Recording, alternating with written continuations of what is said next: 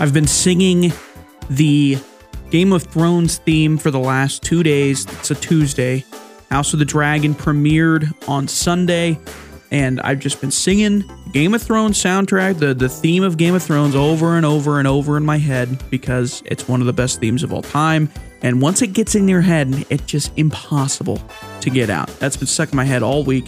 Hot D came out. That's the nickname that George R.R. Martin gave House of the Dragon, the new HBO prequel series to Game of Thrones called House of the Dragon. George R.R. Martin calls it Hot D.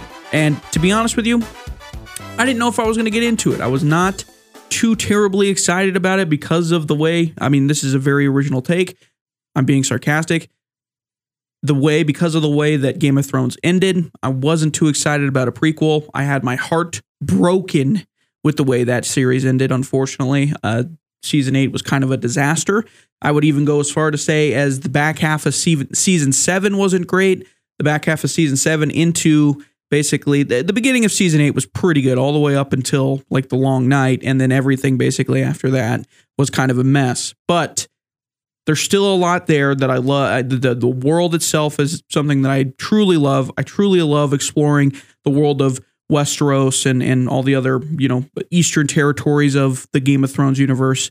And I didn't think I was going to get back into the show because I was a little nervous. I was like, I can't have my heart destroyed like that again. I can't be left like that on a series like this. But man, it was like I felt like Michael Corleone in Godfather 3. I was like, just when I thought I was out, they pull me back in. It was a good first episode. I was I won't say impressed because with HBO shows, it's hard to really be impressed because they're all pretty much top to bottom. They're very good, especially with those original series like that.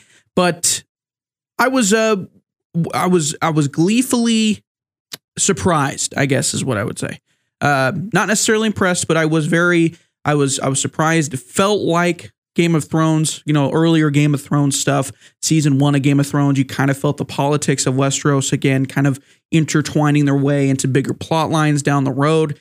And that's what it felt like. And I was kind of back in. Plus they had a lot of a very brutal scene. If you haven't seen it, go watch it. I'm not going to spoil anything, but they had a very brutal scene about halfway through the episode. The tournament and stuff was very cool. Matt Smith, who plays Daemon Targaryen, is fantastic. He is perfect for that role. He is the guy to play that character. I absolutely loved him in the first episode. And everybody else did a really good job. I didn't really have any issues with any of the characters in the first episode or how they were acted or anything like that. And I came back, and at the end of the episode, I was like, we're back. I'm back. I'm in every Sunday now. I will be here all the way up until the 10th episode. I think they're probably doing 10 episodes per season. I don't know for sure, but I'm assuming they are. I'm going to be here until the 10th episode of season 1. And depending on how that ends, I'll probably be back for season 2. So it's good to be back for Game of Thrones. I'm so happy it's back. Even though I hated the way it ended, the original series ended, I am here for the prequel. And the good thing about this prequel series, welcome to the Weekend Sports Rep podcast, by the way, where we talk about all things sports. But also, I love Game of Thrones, so I'm going to talk about it a little bit, okay? We'll get to sports in a minute. I appreciate, for this prequel series, the book that it's already based off of is done. And that is a big problem that they ran into in the original series, is that they outran the actual book series that George R.R. Martin is writing. So by the time, I think it was season 5, 6, 7, and 8, they were basically writing without anything to go off of because Martin hadn't gotten that far in writing his own books. So they were basically creating for the books, even though Martin has said, it's going to go a different way when he actually finishes the books. So now with the prequel series, the prequel book is already completed. So they already have a beginning, a middle, and an end basically drawn out for them. So I can't imagine it going as poorly as it did for Game of Thrones, where they basically they didn't have creative freedom per se, but they kind of had the freedom to explore different avenues that they wanted. And in the end, I think it was more or less just rushed so that it can kind of be, they could kind of end it. The writers could end it. I can't remember their names off the top of my head, but everybody knows who they are. If they're Game of Thrones fans, they know who I'm talking about. And not to say, the harassment that they've gotten from that situation is a good thing. It's not. You should not be harassing those people. They basically spent 8 years of their lives creating the very thing that you enjoyed for, more than half of it. So, gives and it takes. I don't blame them necessarily. I am just disappointed on how it ended. I think if they had the books to go off of, I think it would have been a lot better, obviously. And I'm excited to see how they go with this prequel series, especially after episode 1.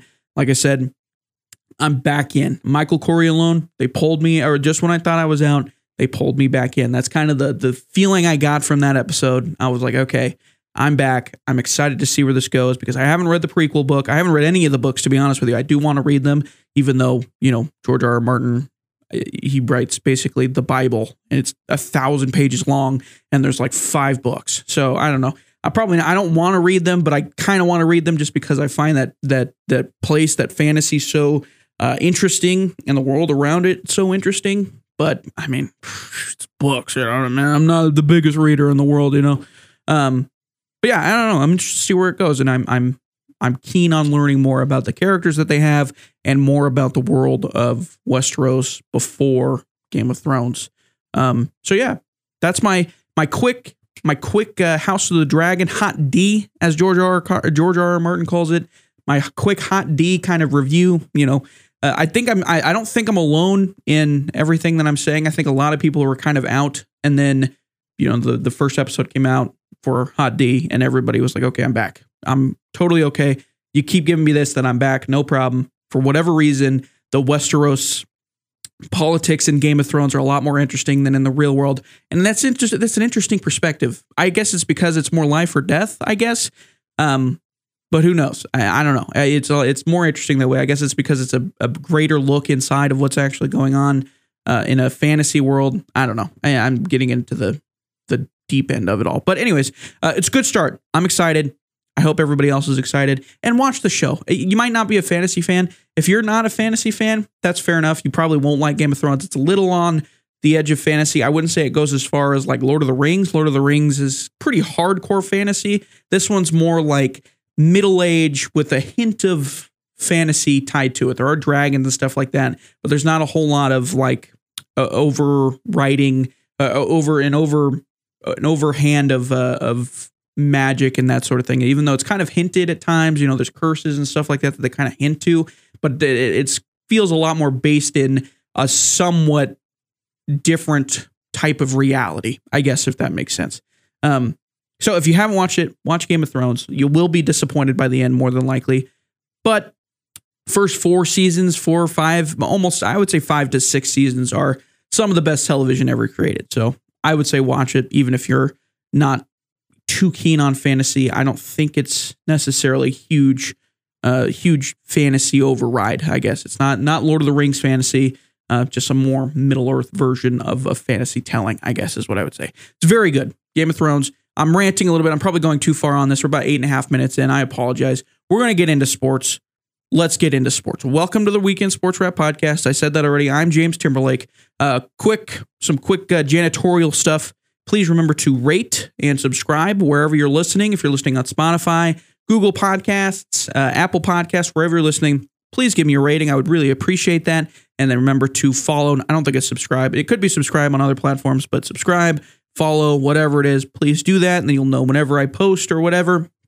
You'll be caught up to all the latest episodes and whatnot. So I'd really appreciate that. And thank you all for tuning in. Today, we got a couple of topics we're going to talk about. We got the Cowboys football season. The Wyoming Cowboys football season is right around the corner. The entire college football season is right around the corner. They all basically start on Saturday with week 0 per se, I guess is kind of what they call it, but whatever. Week 0, week 1, whatever you want to call it, starts this coming Saturday. The 27th, I believe. Is that the right day? 25th, 26th, 27th? I don't know what Saturday is. This coming Saturday, which is the 27th. I was right. The 27th, the upcoming Saturday, college football season finally starts. We've got some preseason football that's been going on, but it's preseason football. It doesn't feel like real football. And now we get college football that'll actually be real regular season games to hold us over until the NFL starts the Sunday after Labor Day. So, or the Thursday after Labor Day, actually. So, we'll talk a little bit about the Cowboys, what to kind of expect from that team as the season approaches and as their first game comes on Saturday. We're going to talk a little baseball. We have some history coming up. Home run history that is on the rise. Maybe. I mean, it's kind of, we'll see where we're at. I'm going to discuss a little bit about Aaron Judge. He's getting closer and closer to hitting 60 home runs. The more home runs he hits, obviously, the closer he gets. He's got about like 40, 45 games left in the season. I believe he's hit 47 home runs. 47 home runs. And, I wouldn't be mind-boggling if he hit 60, if he became I believe there's been 5 players that have hit 60 home runs in a single season. Sammy Sosa did it 3 times. McGwire did it twice. Bonds, obviously, he did 73. McGwire also did 70. But McGwire did it twice. Bonds did it once. Sosa did it 3 times. And then Maris and Ruth. So 5 players have hit 60 home runs in a single season. And Aaron Judge looks to become the 6th name on that list. We'll talk a little bit about that. Then Albert Pujols, he is 7 home runs away from reaching colossal mark, number 700. Very close. 7 home runs away from that. He hit one yesterday, I believe, that got him to 693. So now he is just 7 away from getting to 700 home runs on the season. So we'll talk a little bit about that, who he's kind of chasing on that list. And we're going to talk about all that stuff. We're going to maybe talk a little preseason football as well, even though there's not a lot to really talk about. There are some interesting names to take a look at in terms of, the stat lines and who was out there playing quarterback and all that jazz and, yada, yada, yada. It is preseason. I know it's not as interesting, but, you got to hold it over for a little bit until September. Okay, September hits, we're talking real football. And even after this weekend, we're talking real college football. So, hold it together. We're getting there. We're almost done. The dreaded August feeling of nothing really going on is almost over. Okay, just one more weekend, and then we're back to full strength when it comes to all sports. Baseball getting into their playoff run, and then football finally kind of getting into full swing after this weekend. So just a little bit longer, and then we'll be talking about all this other different types of stuff. So where do we want to start today? Where should we start today? I think we should start with home runs. Who doesn't love home runs? Aaron Judge, Albert Pujols, they're both chasing big-time stuff. Judge, trying to get to 60. Like I said, the 6th player to hit 60 is what he's trying to go for. Babe Ruth hit 60. Maris hit 61. Sammy Sosa hit 63. Then he hit 64. Then he hit 66. Man, the steroid era was fun. Mark McGwire hit 65 and 70. And then Barry Bonds had 73 in one season. So we'll see what happens. I don't know. He's really kind of, the Yankees as a whole have really kind of fallen off a cliff, to be honest with you, as a team when it comes to hitting and just everything that they're doing. They've kind of been a disaster as of recent.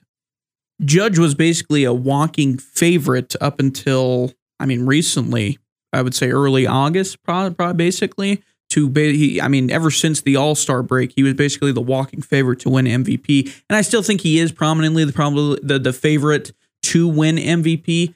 The only problem I would say is he's definitely cooled off as of recently.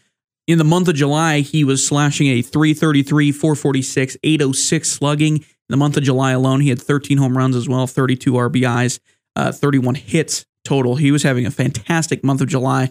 But then, just like the rest of the Yankees, ever since basically the start of August, it's been kind of a disaster. He's still hitting 281, a 446 on base percentage, but a 578 slugging. He only has 5 home runs in the month of August and 12 RBIs. It's been kind of a disaster for both.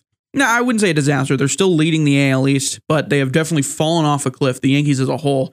Judge is also fallen a little bit. He's slumping, I would say, as much as a 281 slump is, but he's not hitting it for as much power as of recently. Like I said, a 578 slugging, 5 home runs on 12 RBIs. So he's still got a little bit of a way to go to actually catch 60. There's, what did I say, about 40, 45 games left in the season. He's at 47 home runs. He's by far the leader in home runs. I think the closest person to his home run total, I think, has 34 home runs. So he's going to more than likely win be the home run king, per se, the home run crown for the season. And I had somebody ask me the other day, actually, if he continues on his slump, does Shohei overlap him as most valuable player? And that's an interesting question.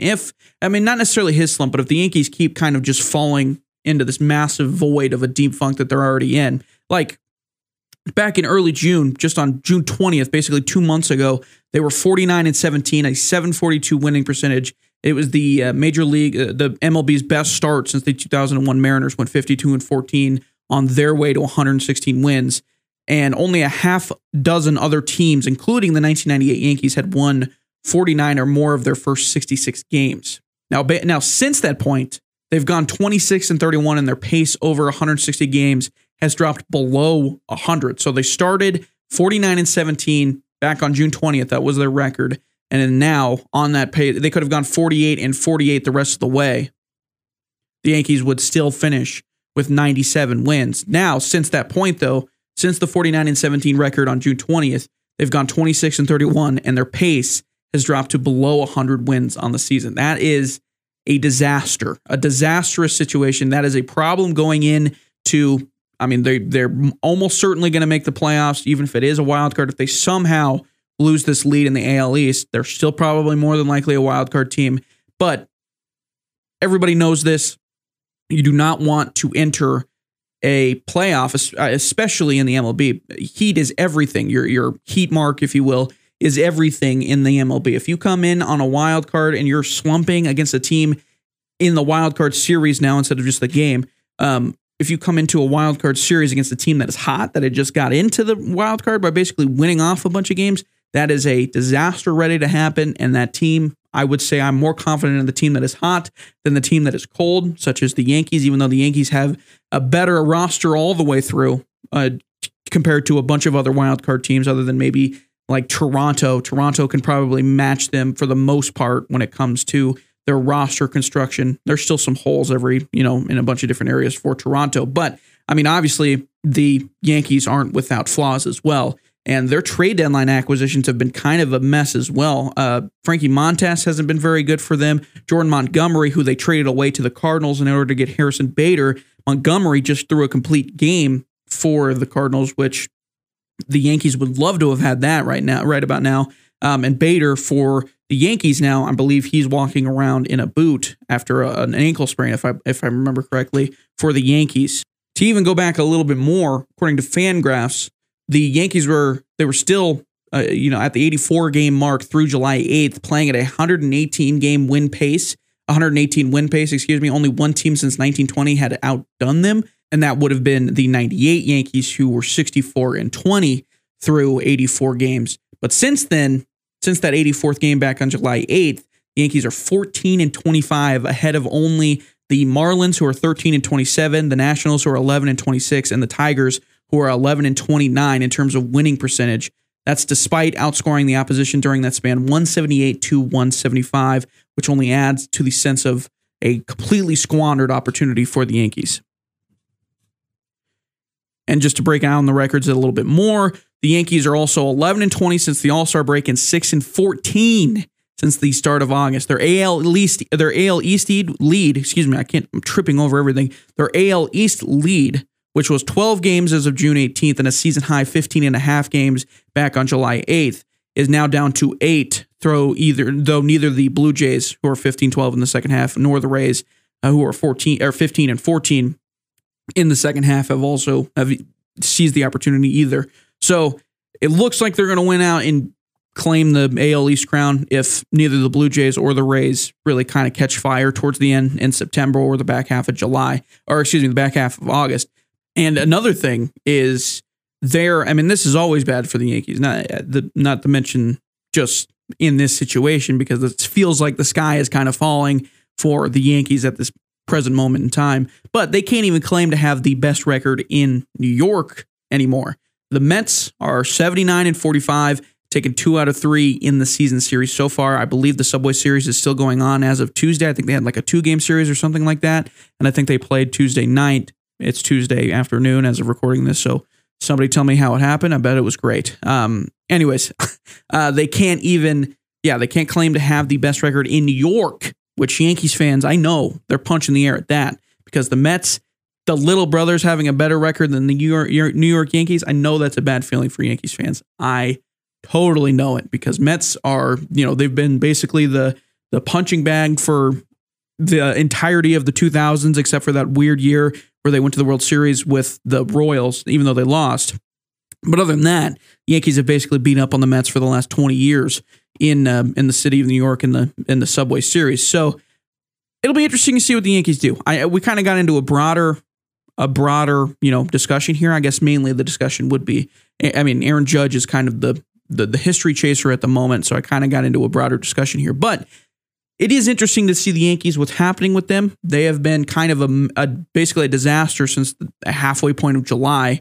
And it'll be interesting to see what they do. Luis Severino got hurt. Michael King got hurt. Giancarlo Stanton and Matt Carpenter both got hurt. I believe Matt Carpenter's out for the rest of the season, if I remember correctly, which out of all people I expected to have, a big impact on this team. Matt Carpenter was not one of them. So that cuts into the offense. The acquisitions, like I said, of Andrew Benintendi, Frankie Montas, Lou Trevino, and Scott Efros ahead of the August 2nd trade deadline made sense.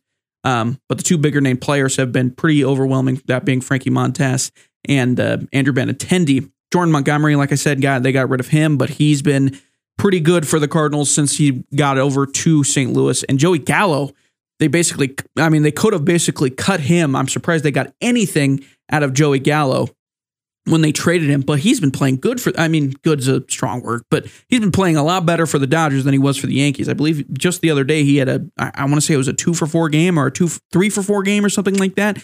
So Joey Gallo very, very, very affected very well by the change of scenery in Los Angeles, and he's playing a lot better. I'm telling you, they're making people shave off the beard in New York, and it's affecting them confidence. It's affecting their confidence. Okay, Joey Gallo, he gets the beard back when he goes back. He goes to Los Angeles, completely changes him. He's a much better player now. If you're not clean shaven already when you get to New York, then this is just a random. This is a random theory I have. I just thought of it. If you're not already clean shaven when you get to the Yankees, like if you hadn't already played with a beard and everything, if you have to go to the Yankees and shave, I think you're going to be a worse player.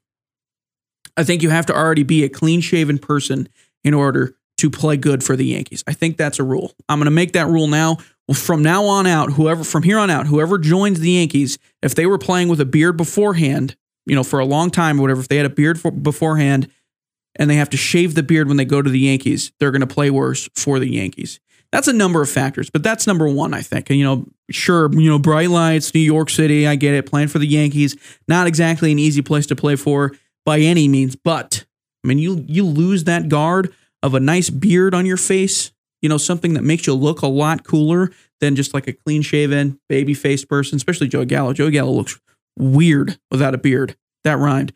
And Joey Gallo, no offense, you look better with the beard. You're not listening to this, but if you are, you look a lot better with the beard, my guy. And you're playing a lot better with the beard. So, I don't know. That's a theory. There's your theory. We'll take that theory for the day. We'll run with it. If you aren't already clean-shaven when you come and join the Yankees, then you're going to play worse when they make you shave your face. And I think Matt Carpenter has a mustache. I think that's a rule where you can have a mustache. If I remember correctly, you just can't have the beard. But who knows? I don't know. Anthony Rizzo was another example. He didn't have a beard, but he was clean shaven when he came over, and he played all right. But he was good for them for the most part. He hasn't been playing very good for them recently, but he was one of the players of the month, if I remember correctly, back in June or like May at the beginning of the season. So I'm trying to create a good argument for this disastrous theory, but prove me wrong. You know what I mean? That's all I'll say. Look it up. Look it up, if you will. Anyways, going back to Aaron Judge, do I think he's going to get to 60? I do. I think he can. The problem is, I think he's playing worse because the rest of the team is playing worse, if that makes sense. I don't think he will. If this team keeps slumping the way it is, the lineup hasn't been good around him or anything like that. They've been really kind of a mess.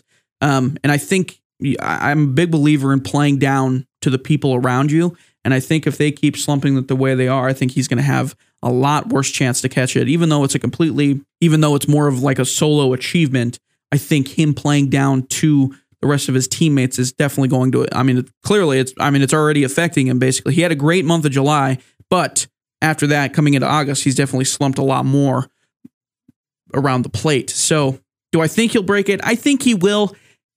You still got a lot of baseball left, like 40 games, like I said, 40, 45 games, give or take.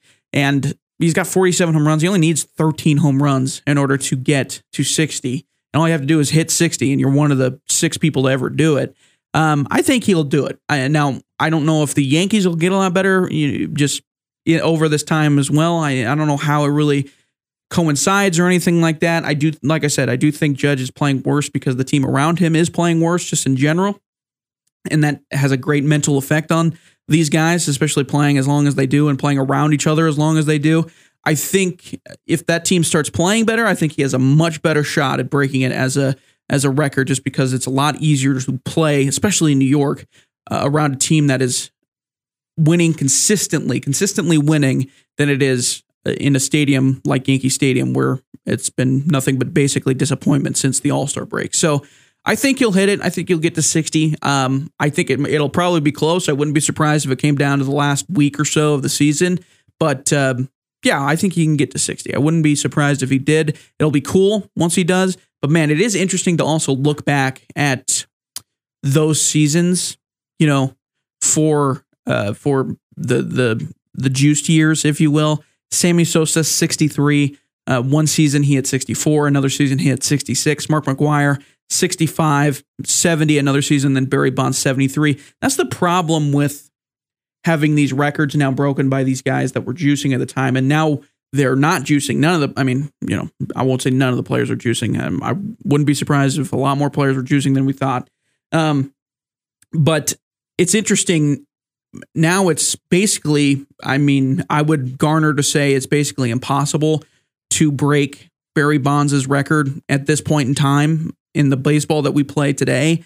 I can't see anybody touching Barry Bonds' record anytime soon. I can't see the 73 being broken ever, to be honest with you. That season was so absurd where he broke the 73 single season home run record that he hit. It was so absurd for Barry Bonds. He was juicing, obviously. Everybody knows that. But he was also, Barry Bonds in general, was one of the greatest hitters of all time, just top to bottom. Again, you can juice. Of course, it's going to make your power better. He was stronger than basically every other human being on the field at the time. If you hit Barry Bonds, I firmly believe, if you're the pitcher, I believe Barry Bonds could charge the mound and rip you in half because of how strong he was at the time. But the other aspect of it was he was not a bad hit. He was a fantastic hitter of the baseball. Just in general, he did not swing at anything that was outside of his strike zone that he knew he couldn't make good contact with. And steroids don't necessarily help with that. He was very good at knowing his zone, and he did not swing at strikes that were outside of the strike zone basically ever. I believe one season he had I think it was a 694 on base percentage. He was getting on base 694, 69% of the time. Nice. Basically 70% of the time. Because one, yes, he was hitting the ball very well. Not going to argue that. But also he was walking a ton. The baseball bat was not necessarily it was his weapon of choice. It was mainly fear. He struck so much fear into pitchers that they'd rather just pitch around him than even throw anything into the zone that they knew he could go get. That was the beautiful thing about Barry Bonds. And I'm talking about him like I'm eulogizing him. And MLB basically did kill him pretty much. Nobody talks about Barry Bonds anymore in any sense of Hall of Fame discussion or all-time player discussion or anything like that.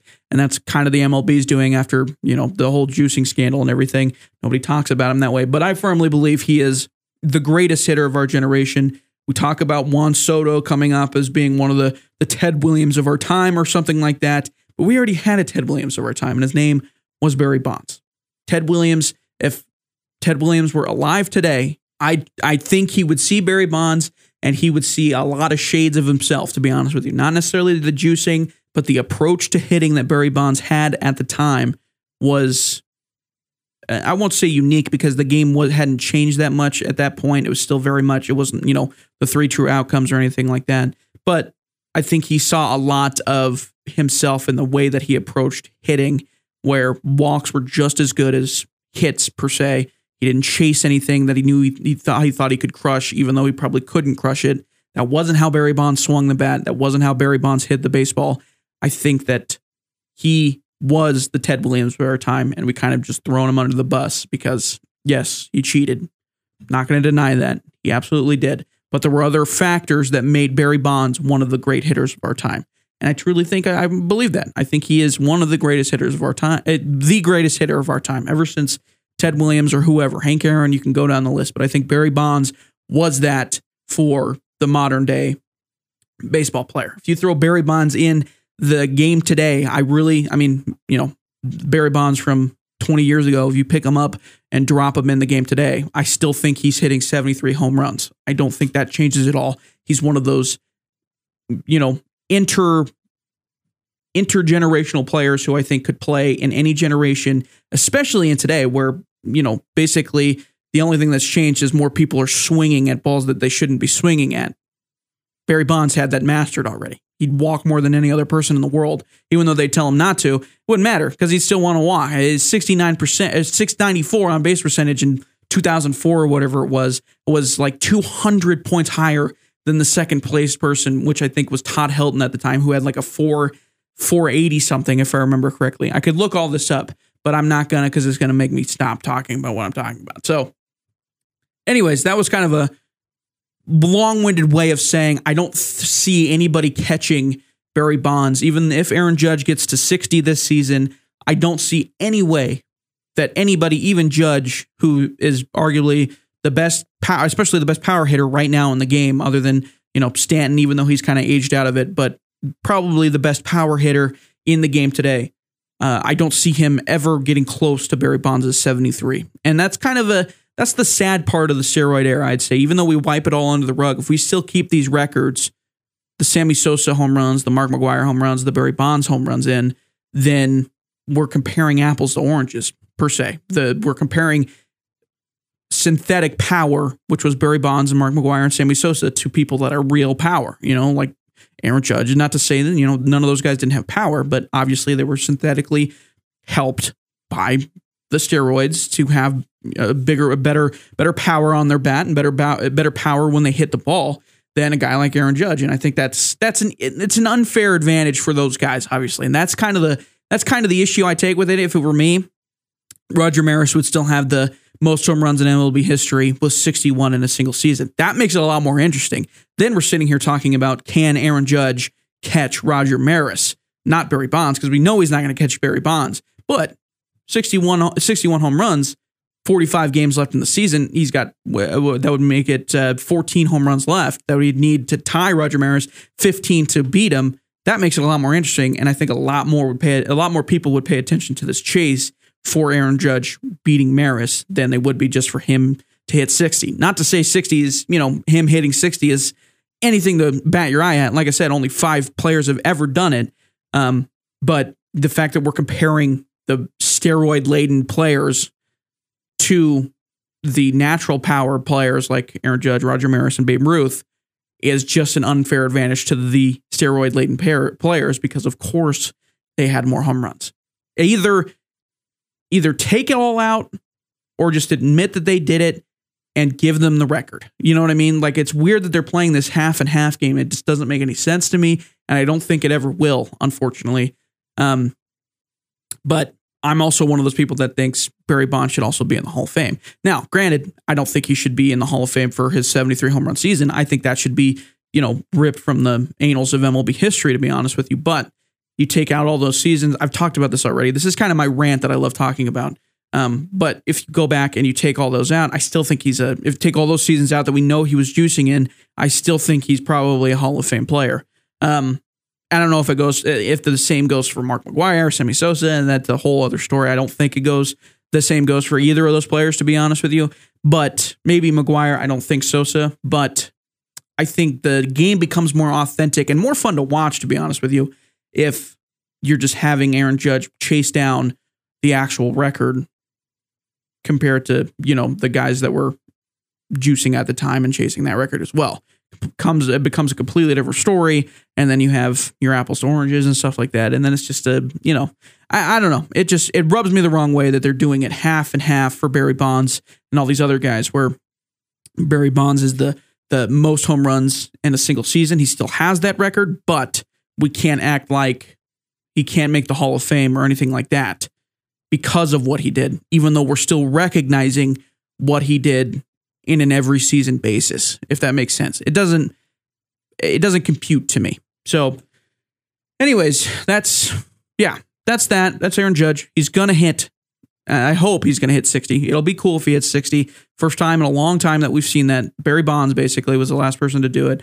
It'll be cool to see. And, no bigger story in in baseball than a Yankees player getting to 60 home runs. That'd be great for the sport, to be honest with you, and be something that people would pay attention to. So we'll see what happens there, Judge. We'll move on here to another historic feat that is on the rise, probably going to happen a lot sooner.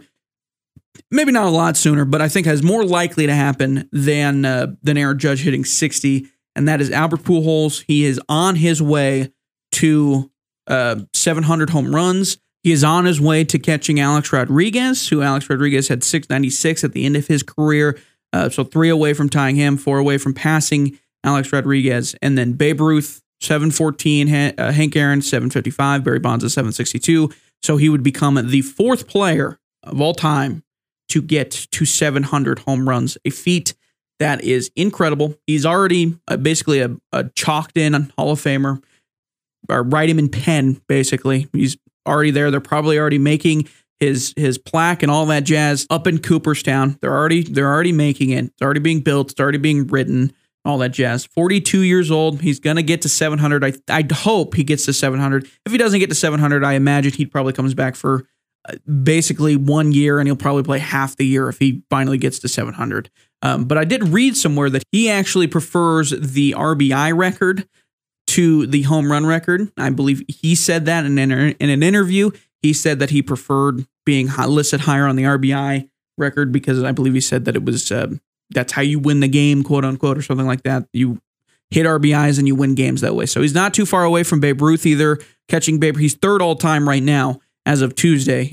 He's going to be 3rd all time by the time this drops as well. He's only 26 RBIs away from catching Babe Ruth, and then from Hank Aaron, who is number 1, he is still 109 away from him as of Tuesday. So I don't think he's going to catch Hank Aaron. He could catch Babe Ruth. I wouldn't be surprised if he caught Babe Ruth. Probably, I don't know. By the end of the season, probably not. 26 RBIs in a month and a half. That's a lot to ask. However, he did say that he plans on retiring after the end of the 2022 season. So he wants to try to catch 700 by the time he retires. No doubt. 26 RBIs, that's probably too much. I don't see him catching Babe Ruth. So he'll more than likely finish 3rd in RBIs in the history of the MLB, but he could catch Babe Ruth. 26 RBIs in a month and a half. That is a lot, but wouldn't be the craziest thing in the world. I don't think he's an everyday starter for the Cardinals at the moment either. I think he's kind of an off and on.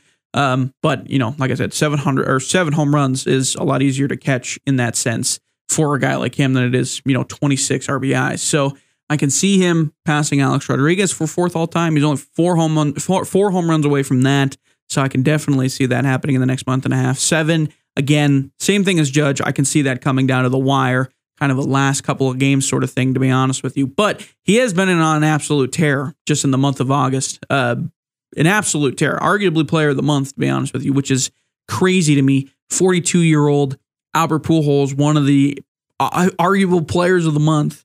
I did not see on my bingo sheet for the 2022 MLB season. That is not something that I had on the old bingo card for this season. But like I said, he's been on an absolute tear. One of the best players in the month of July. He's hitting 472 right now. Again, only 40 plate appearances, so not a lot. He is kind of an off and on and again player. He hasn't been playing too much. He's basically DH. If he's not DHing, he's basically pinch hitting. I think he played first base 2 times in the month of August so far. So he's basically been a DH. The universal DH has been great for him because I don't think anybody has really wanted to take a chance at first base with Albert Pujols. So he would probably landed on an AL team had it not been for the universal DH coming back to the Cardinals. But he's hitting 472, 525, and a 1.083 slugging percentage. He's got 7 home runs in the month of August already, 8 runs, 14 RBIs as well on 17 hits total. So it's very possible we see a Albert Pujols Player of the Month announcement. If he keeps on this tear towards the end of the month of August, I would not be surprised. And if he keeps on this tear into September, then by all means, I definitely see him hitting 700, 701, whatever, and finishing off his career at the end of 2022, a 700 home run man. And that'd be cool to see. Albert Pujols, one of the great guys in all of baseball history, period, in the middle of that steroid era where everybody was kind of being side-eyed as to, is this really, is this for real? Is he really a real player? Is he not doing, are we sure he's not doing steroids? He's always come back as clean, 42 years old. Like I said, played into his early 40s and so on and so forth. He's played forever. It feels like. I feel like I've been as long alive as long as he's been playing baseball for the St. Louis Cardinals. Nonetheless, the Angels as well and everything else. So we'll see what happens with Albert Pujols. Like I said, one of the great guys in the history of the league. He's already etched into stone on the Hall of Fame wall. They're just waiting for him to retire so they can put the plaque up. He will be a Hall of Famer. First ballot, no doubt. Unanimous? Who knows? Probably not unanimous because not many people are unanimous. Maybe he will be unanimous. If he gets to 700 home runs, I wouldn't be surprised if he was a unanimous Hall of Famer. But, yeah, I mean, we'll see what happens. I hope he gets to 700 home runs. Nobody really deserves it more than I think Albert Pujols. That pains me to say because I grew up as a kid that my dad grew up in, as a kid, my dad lived in Houston. And Albert Pujols was always a thorn in the side of those early to mid to basically late 2000s Astros teams. Brad Lidge, Lance Berkman, Adam Everett, Craig Biggio was on that team. A little bit of Jeff Bagwell, but he was kind of retiring towards the end of that. Morgan Ensberg was on that team. I think we had Carlos Delgado on that team for a little bit. Those teams were one of my favorite teams in my childhood. I remember watching those games all the time when I was in down at my dad's place during the summer in Houston, watching the games basically every night, every time they were on. We were watching the Astros when they were still in the NL Central, so a division rival in the Cardinals. And I remember Albert Pujols, Jim Edmonds, David Eckstein, all those guys being a thorn in the side of the Astros for quite a long time until I think 2007 they went to the World Series. The Astros did finally, but then they got swept by the White Sox. But I remember not 2007, that was 2004. Was that 2004? 2005. They may have been 2005. I don't remember actually off the top of my head. I just remember them getting swept by the White Sox and I was being very upset. I was very upset about that. I believe that was 2005 actually. But one of the bigger things is, and everybody kind of can go back and watch this clip. I remember very clearly Albert Pujols against Brad Lidge, NLCS Game 5 against Houston. Brad Lidge is on the mound, the closer for the Astros. Lidge was lights out. That was kind of his nickname, if I remember correctly, lights out Lidge or something like that. I remember they played on the video board every time he'd come out. It was like a light bulb, like exploding, basically. Lights out, you know what I mean, quote unquote. I remember Brad Lidge was on the mound. They had two runners on. The Cardinals had two runners on, and Albert Pujols came up to the plate. NLCS Game 5, and Albert Pujols does what Albert Pujols does best, and he just hits an absolute tank into left field that feels like it never, ever landed, and it just kept going and going and going, and it was a home run. And I remember hearing I remember crying at that too, because I was like, are you serious? This guy again, as a kid, I didn't really get it. But looking back, it's like, man, this guy was a pain for so long against those Astros teams. And they were just they always felt like they were just a little bit away from finally getting to that World Series and winning something, because the Astros, they had never won anything. They were never a necessarily fantastic franchise up until these early to mid 2000s teams. When they were finally really good and they were winning the NL Central and stuff like that. And then Albert Pujols, he comes and does it again, hits an absolute tank in left field. And I remember reading a quote years after that happened that Albert Pujols said. He said after he hit that home run, and this was the first, not the first, but one of many up to that point, obviously, and then many after.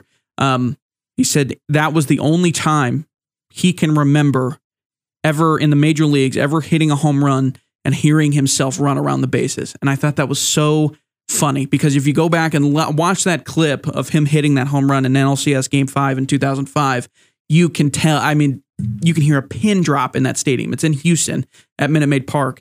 And when he hits that home run, right when the ball comes off of the bat, you can hear a pin drop in that stadium. And I'm not surprised, because if you watch him run around the bases, I swear you can hear the people in the dugout yelling, the Cardinals dugout yelling and stuff like that. And it doesn't surprise me that was one of the first times he ever heard himself actually run around the bases. That was, and that kind of hit me, because I think I was one of those people where it was just stunned silence. It was like one of those, are you serious? Really? Again, this guy of all people is going to do this to us? Because that's who he was. Every team kind of has that as that one guy that they hate to face. And for the Astros, it was Albert Pujols. And he still, I obviously don't play him as much, but every time he goes to Houston, got to keep one eye open because it's very possible that he could go for a multi-homer game, because that's kind of always something that feels like, even at 42 years old, if Albert Pujols is coming into Minute Maid Stadium, it feels like he's got a chance for a multi-home run game because he's done it for so long, and he's always been clutch there. He's always been super annoying, but you can't do nothing but tip your cap to him because one of the greatest players of all time, one of the great people in the history of the MLB. So I hope he gets to 700. I really do. He's going to be a Hall of Famer, like I said, and it'll be a great day when he actually gets enshrined into the Hall of Fame, and it'll be a great day when we finally find out his real age. That's a joke. It's a running conspiracy theory that nobody actually knows the real age of Albert Pujols, that he kind of forged his birth certificate, quote unquote, coming in to the United States when he was drafted by the St. Louis Cardinals. And it was always kind of a conspiracy theory that he was lying about his age when he came into the system, the MLB system, when he was coming out of the Dominican Republic. So making a joke there, but that's a fun conspiracy theory to kind of walk through. I'm not going to go through the whole thing, but if you ever have time, look up Albert Pujols' real age or whatever. Look up that, and it's kind of a fun conspiracy theory to kind of run through. But Albert Pujols, tip my cap. Everybody should tip their cap to Albert Pujols, one of the great hitters of his time, and he deserves 700. If anybody deserves it, it's him. Like I said, fantastic player, fantastic human being. Okay, moving on. We're going to talk a little bit about Cowboy football. It is that time of season. The season is basically upon us. Coming up this Saturday, they will open the season at Illinois, Big Ten opponent Illinois, in Illinois, obviously, on the road, August 27th. They will start the season against the Illinois Fighting Illini. And we'll do a quick little preview for what the Cowboys have. Big thing that happened this offense for the Cowboys, this whole team, actually, for the Cowboys. They lost a lot of people to the transfer portal. The transfer portal the floodgates kind of finally opened this past offseason, and it affected the Cowboys immensely. They lost a ton of talent on the offensive side of the ball. Sean Chambers left, their starting quarterback, left for Montana State. Levi Williams, who was the backup quarterback, but I think he came in for Sean Chambers after he got hurt. He went to Utah State, and Andrew Peasley from the Utah State Aggies comes from Utah State to Wyoming. The Cowboys also lost Xavier Valladay, one of their leading rushers, one of the better rushers in the history of Wyoming Cowboy football.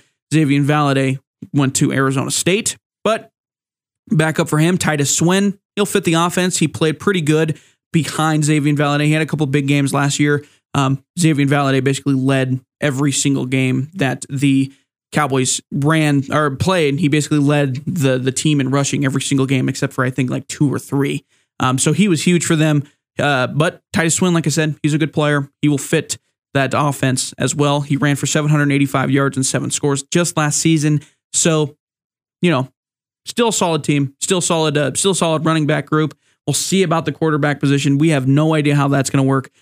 There's also, not to mention Isaiah Nair. He was the leading receiver for the Cowboys last year. He averaged 20 yards per catch with 12 touchdowns last year. He's gone. He went to Texas, but they do have a backup in Joshua Cobbs. He's a decent mid-range threat, finishing second on the tee with 25 catches. Trenton Welch, also, he's a decent pass-catching tight end. That'll be nice for them as well. The big thing about the Cowboys that I want to see, I don't think I'm going to see it, to be honest with you, because it's kind of been the same thing for the past 4 to 5 years, is a somewhat more upgraded offensive attack, if you will. The attack that they run, not very good. The offense averaged just 374 yards, 25 points per game last season. They failed to get past 21 points just 7 times last season. That is a lot. They failed to get past 21 points 7 times last season. In college football, that is not good. But, however, when the attack was going good, when their offense was rolling, it was hard to stop. Period. No questions asked. It was a good offensive attack when it was rolling. It's a very feast or famine offense. I want them to get more consistent. I want to see more of the ball roll, more ability to actually pass the ball, for one. It felt like Chambers definitely had a problem whenever he was throwing the ball. He kind of had a big issue for whatever it was. Did not operate that offense very well when he was asked to throw the ball. But Levi Williams came in, and it felt like he was a lot more comfortable throwing the football downfield and that sort of thing, especially to guys like Isaiah Nair. Now he's gone. Levi Williams is gone as well.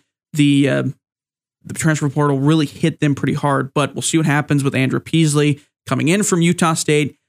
He wasn't all that accurate last year, but he has a little experience being a key backup over the last 4 years, and he can run, which obviously in this offense for the Cowboys is big. And again, the accuracy thing isn't necessarily that big of a deal, to be honest with you. Like I said, not a very accurate quarterback, but Josh Allen was here, and he only hit 56% of his passes with 21 interceptions in his 2 main seasons. And now if you look at Josh Allen, he's arguably the best quarterback in the NFL. So it's interesting how the transfer of consistency is for these teams, for the quarterback position, for whatever. Peasley connected on 54% of his throws in his time at Utah State, but he never had a full-time gig. But as long as he's able to move the chains, limit his turnovers, if he can hit the occasional deep ball, he will be fine for the offense, I would say. But like I said, it's not a revolutionary offense by any means. And not that you necessarily need one for the Mountain West or anything like that. But I would like to see their offense somewhat change a little bit in the philosophy that they're using in order to move the ball. I think if you brought a much more modern offense into this team, I think it would. I think they'd have a chance to make a run at the Mountain West. But if you're talking about running the ball, I don't think they'll ever be. I mean, they could be the best team at running the ball, but you have a team like Air Force who is going to be very good this year, and they're always going to be one of the top running teams in the country because they run triple option like all the Armed Forces teams, and it's going to be hard to beat them at running the ball, period. If you're talking about passing attack, Fresno State's going to be very good at their passing attack. Utah State's going to be good this year with their passing attack. It's going to be very difficult to beat somebody with their passing attack. So I just want more consistency from both the passing attack and the rushing attack instead of leaning, again, feast or famine on one of them in order to win football games, which is something that it feels like the Cowboys offense has struggled with. If one does not work and the other does not work, this is a very obvious statement. If one does not work and the other does not work, they're going to have a really tough time even sticking with other teams in not just in the Mountain West, but throughout, the rest of college football as well. So we'll see what they do on offense. They're the very interesting part of this team, to be honest with you. It's a whole lot of new faces that are getting first team reps, with the Cowboys. So we'll see what happens with them. The defensive side of the ball, it was also hit pretty hard by the transfer portal. It's not as dramatic as the losses on offense, but it's definitely going to be a factor. The defense last year wasn't the best defense in the league or in the country. I'll say that. They allowed 370 yards per game, but it didn't do a whole lot of breaking, allowing 24 points per game, and that many or fewer times. The biggest concern for the Cowboys this season will probably on the defensive end will be their secondary. They lost corners C.J. Colden and Azizi Hearn over to UCLA. C.J. Colden went to Oklahoma. On the flip side, Darren Harrell is coming from Wisconsin, and Ja'Cory Hawkins is coming from Ole Miss to help at corner. Isaac White is a veteran starting safety, but the depth and the rotation are a little bit lacking. I will say, this is kind of the positive thing. It's a positive and a negative for the transfer portal. Yes, you're going to lose guys like C.J. Colden, who are very good or kind of outplaying the program to other programs. But then you get a guy like Darren Harrell, who is coming from Wisconsin. Probably the Cowboys were never on his list when it came to actually signing his letter of intent to go play football somewhere. Cowboys were probably so far from his list. He could have had a pretty down season or something like that, didn't get enough playing time. Boom, you get Darren Harrell from Wisconsin to come play for a season. Sure, then he moves on, whatever. Ja'Cory Hawkins, same thing, from Ole Miss, an SEC team. He was probably not anywhere near wanting to play at Wyoming, especially if you're looking at SEC teams. If SEC teams are recruiting you to go play for Florida or South Carolina or whatever, there's no way that you're keeping a team from the Mountain West like Wyoming. No offense to Wyoming, I get it. But if you're getting recruited by the SEC, you're going to take the SEC almost every time. So, but now Ja'Cory Hawkins, he either didn't get enough playing time, was hurt or something like that, got slid down the rotation, the depth chart, and he comes to Wyoming, and it could be a very solid pickup from them in the transfer portal. It's a give and take. You know what I mean? If you can play both sides of the transfer portal, you can come out very happy with the teams and the players with the people that you've gotten from the transfer portal, even with the guys that you've lost You can bring in very good players that were not expected to be on this team and kind of build something from the, if you will, the phrase, one man's trash is another man's treasure. I get it. That's kind of, I don't, it's not that blatant. Obviously, that's kind of rude, but you get what I'm saying. That's kind of the idea of it. Corey Hawkins was not a fit for Ole Miss. If they didn't like him at Ole Miss or something like that, the way he played over there, bring him over to Wyoming, a very solid talent, and he could be one of the best corners for the Cowboys this season, and you just got him for a transfer portal basically for free. Not somebody you would have ever been able to recruit because he's looking at old SEC schools, but he slides down the depth chart or something like that at Ole Miss.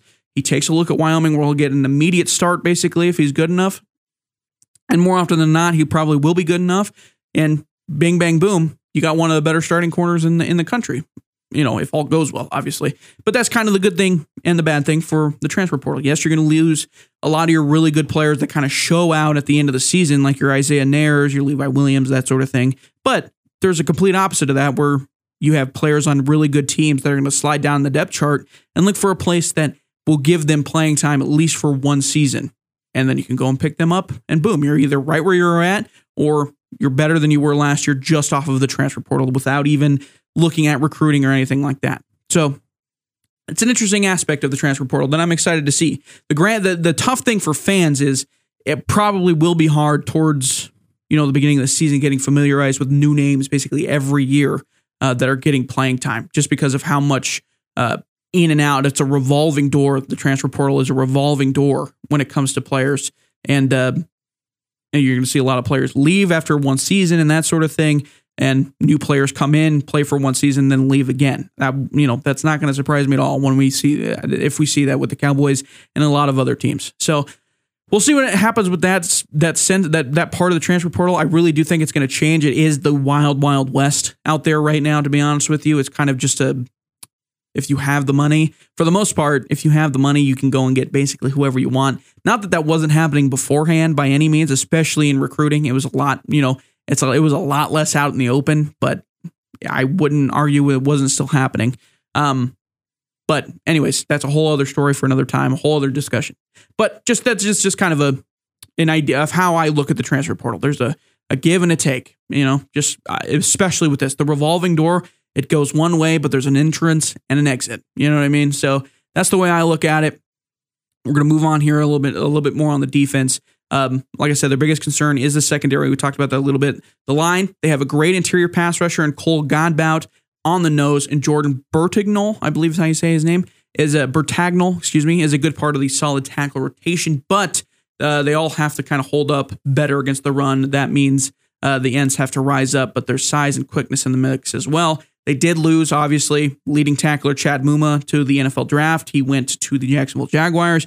He had 142 tackles this past season from the linebacking core. That's a problem. But second leading tackler Easton Gibbs can also kind of get all over the place on the outside. If there's one thing that has been great for this Wyoming Cowboys team ever since Craig Bowl got there, it's been their linebacker play. They've basically sent out two linebackers, I believe, to the NFL draft. I think it was two. Yeah, two linebackers to the NFL draft. So linebacker play should not be something you should necessarily be worried about. I think they can kind of just keep rotating guys in and out, to be honest with you, in order to get solid linebacker play. But we'll see what happens. This is a tough name. Shea Suonyoa, I believe is how you say his name. I apologize if that's not how you say your name. I'm going to get better with the names as the season goes on. Michigan State transfer. He will be good for them, also a linebacker. And Cole DeMarzo will also be trying to take over for Chad Muma as he leaves 142 tackles as well. So we'll see what happens there. I don't know how confident I am in this Wyoming team. Like I said, there's a lot of change going on, especially on the offensive side. The big thing is just hit the throws that you can hit. Make sure, if you're the Cowboys, they only hit 55% of their passes this past year. The big plays were happening a lot later in the season when Levi Williams was kind of put behind center and took over for Sean Chambers. But now the offense has to keep pushing past the 60% mark on a regular basis if they really want to make that leap and play with, the Air Force, who's going to be very good this year, the Boise States of their division and that sort of thing, Utah State of their division. If they do that, then I think they're going to be pretty solid on offense. Cowboys, another thing, they're going to have to do. They have to get into the backfield a lot more. They only generated 24 sacks on the season, which 10 of them came against the two MAC teams that they played, Ball State and Kent State, and they were 112th in the nation for tackles for losses. Not a good mark. Cowboys are going to need to get into the backfield a lot more, get some more sacks, TFLs, a lot of stuff like that. They're going to need to do that if they're going to want to play against these, obviously the bigger teams like Boise State and stuff like that. They're going to have to be able to chase down the quarterback, get tackles for losses, get in the backfield. That'll be huge for them. So we'll see what happens. Cowboys, here's their schedule, their upcoming schedule. They got at Illinois the next Saturday against Tulsa at home, and then Northern Colorado, Air Force the 16th of September at home. That's a big get for them. At Air Force at home, that's great for them. Friday the September 16th, it's a Friday game. And then Saturday, September 24th, they're on the road at 25th ranked BYU, 25th ranked, obviously, as of right now. That could change very much so. But that is Saturday, the 24th, and then they're back at home against San Jose State on October 1st. October 8th, they're on the road at New Mexico. Saturday, October 22nd, so they get a bye. And then Saturday, October 22nd, they get Utah State at home. Again, another good home matchup that is great for them. And then Saturday, October 29th at Hawaii. Saturday, November 12th at Colorado State. That'll be a tough game. Border Wars are always hard to play at, especially on the road. And then Saturday, November 19th versus Boise State at home. Again, another solid home matchup. If they can sneak one of those games, Utah State, Boise State, or Air Force at home, if they can sneak away with one win from those three games, I think that's a very successful homestand against those three teams. If they can get two, then you're absolutely delighted. And then Friday, November 25th, they close out the season at Fresno State. Fresno State on the road. That is a tough matchup, especially to end the year on. Fresno State should be one of the best teams in that division of the Mountain West, of the West Division of the Mountain West. Fresno State should be one of the best teams in that division. But you don't have to play San Diego State. That's a good play. That's fantastic. Don't have to worry about that unless, you're going into a Mountain West championship game or something like that. But don't have to worry about them in the regular season. If they can sneak out, like I said, one win against either Air Force, Utah State, or Boise State, all at home, that's a successful homestand for those three teams. If you can get two, you're absolutely ecstatic. If you get three, then you're, out of this world. But there have been, slip-ups in the past against teams that they should have beat. UNLV last year, I believe they lost to. New Mexico, they lost to. Bad loss there. Excuse me, not UNLV, just New Mexico. And then San Jose State, they lost to on the road. But New Mexico, they lost at home 14-3. So they have been known for their slip-ups, no doubt. Also, Hawaii last year as well, 38-14. It was kind of a blowout there. But then they had their surprises. They went into Utah State and beat them 44-17. It wasn't necessarily close.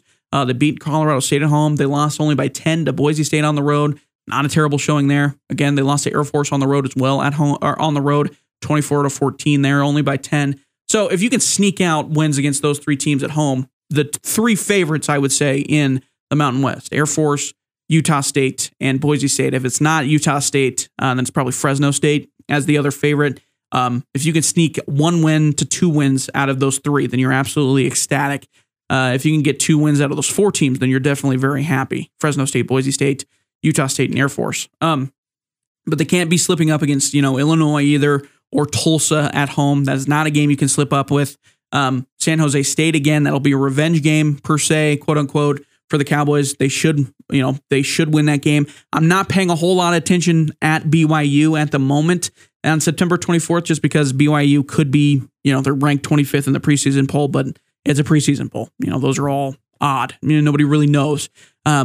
And so on and so forth. So we'll see what happens. It'll be interesting to see where this kind of all lines up. They got a very good draw with their home schedule with the Air Force, Boise State, and Utah State games. That's a very good draw for them. A couple tough road games, like I said, at BYU. At Hawaii is always difficult just because of the travel. And then at Colorado State, that'll always be tough. And Fresno State as well, who are one of the better teams in the conference. So we'll see what happens. Cowboys, I think I've seen a couple people have their win totals at 6, if I remember correctly. I think that's probably a little bit low because I think they could surprise. But again, this offense is a dark. Nobody really knows what this offense is going to look like. We have an idea just because of how they've run the offense in the past years, but We have no idea how it's going to work with this new quarterback, basically a new running back, new outside receiver, number one outside receiver, that sort of thing. The O-line should, for the most part, they're basically the same. The O-line should be very solid this year, but the rest of everything around them has changed. So we don't really know what it's going to look like, and could be good. I mean, could be bad. Nobody really knows. We'll see after this first game come this Saturday what it really looks like when they take on Illinois on the road. 2 p.m. kickoff time for that. We'll have that game for you as well. Sheridan Media will have that game.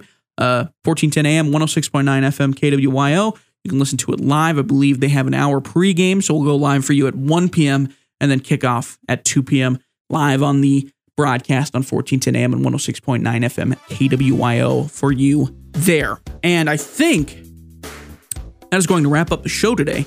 A little bit longer today. I kind of went on a couple rants, and that's okay.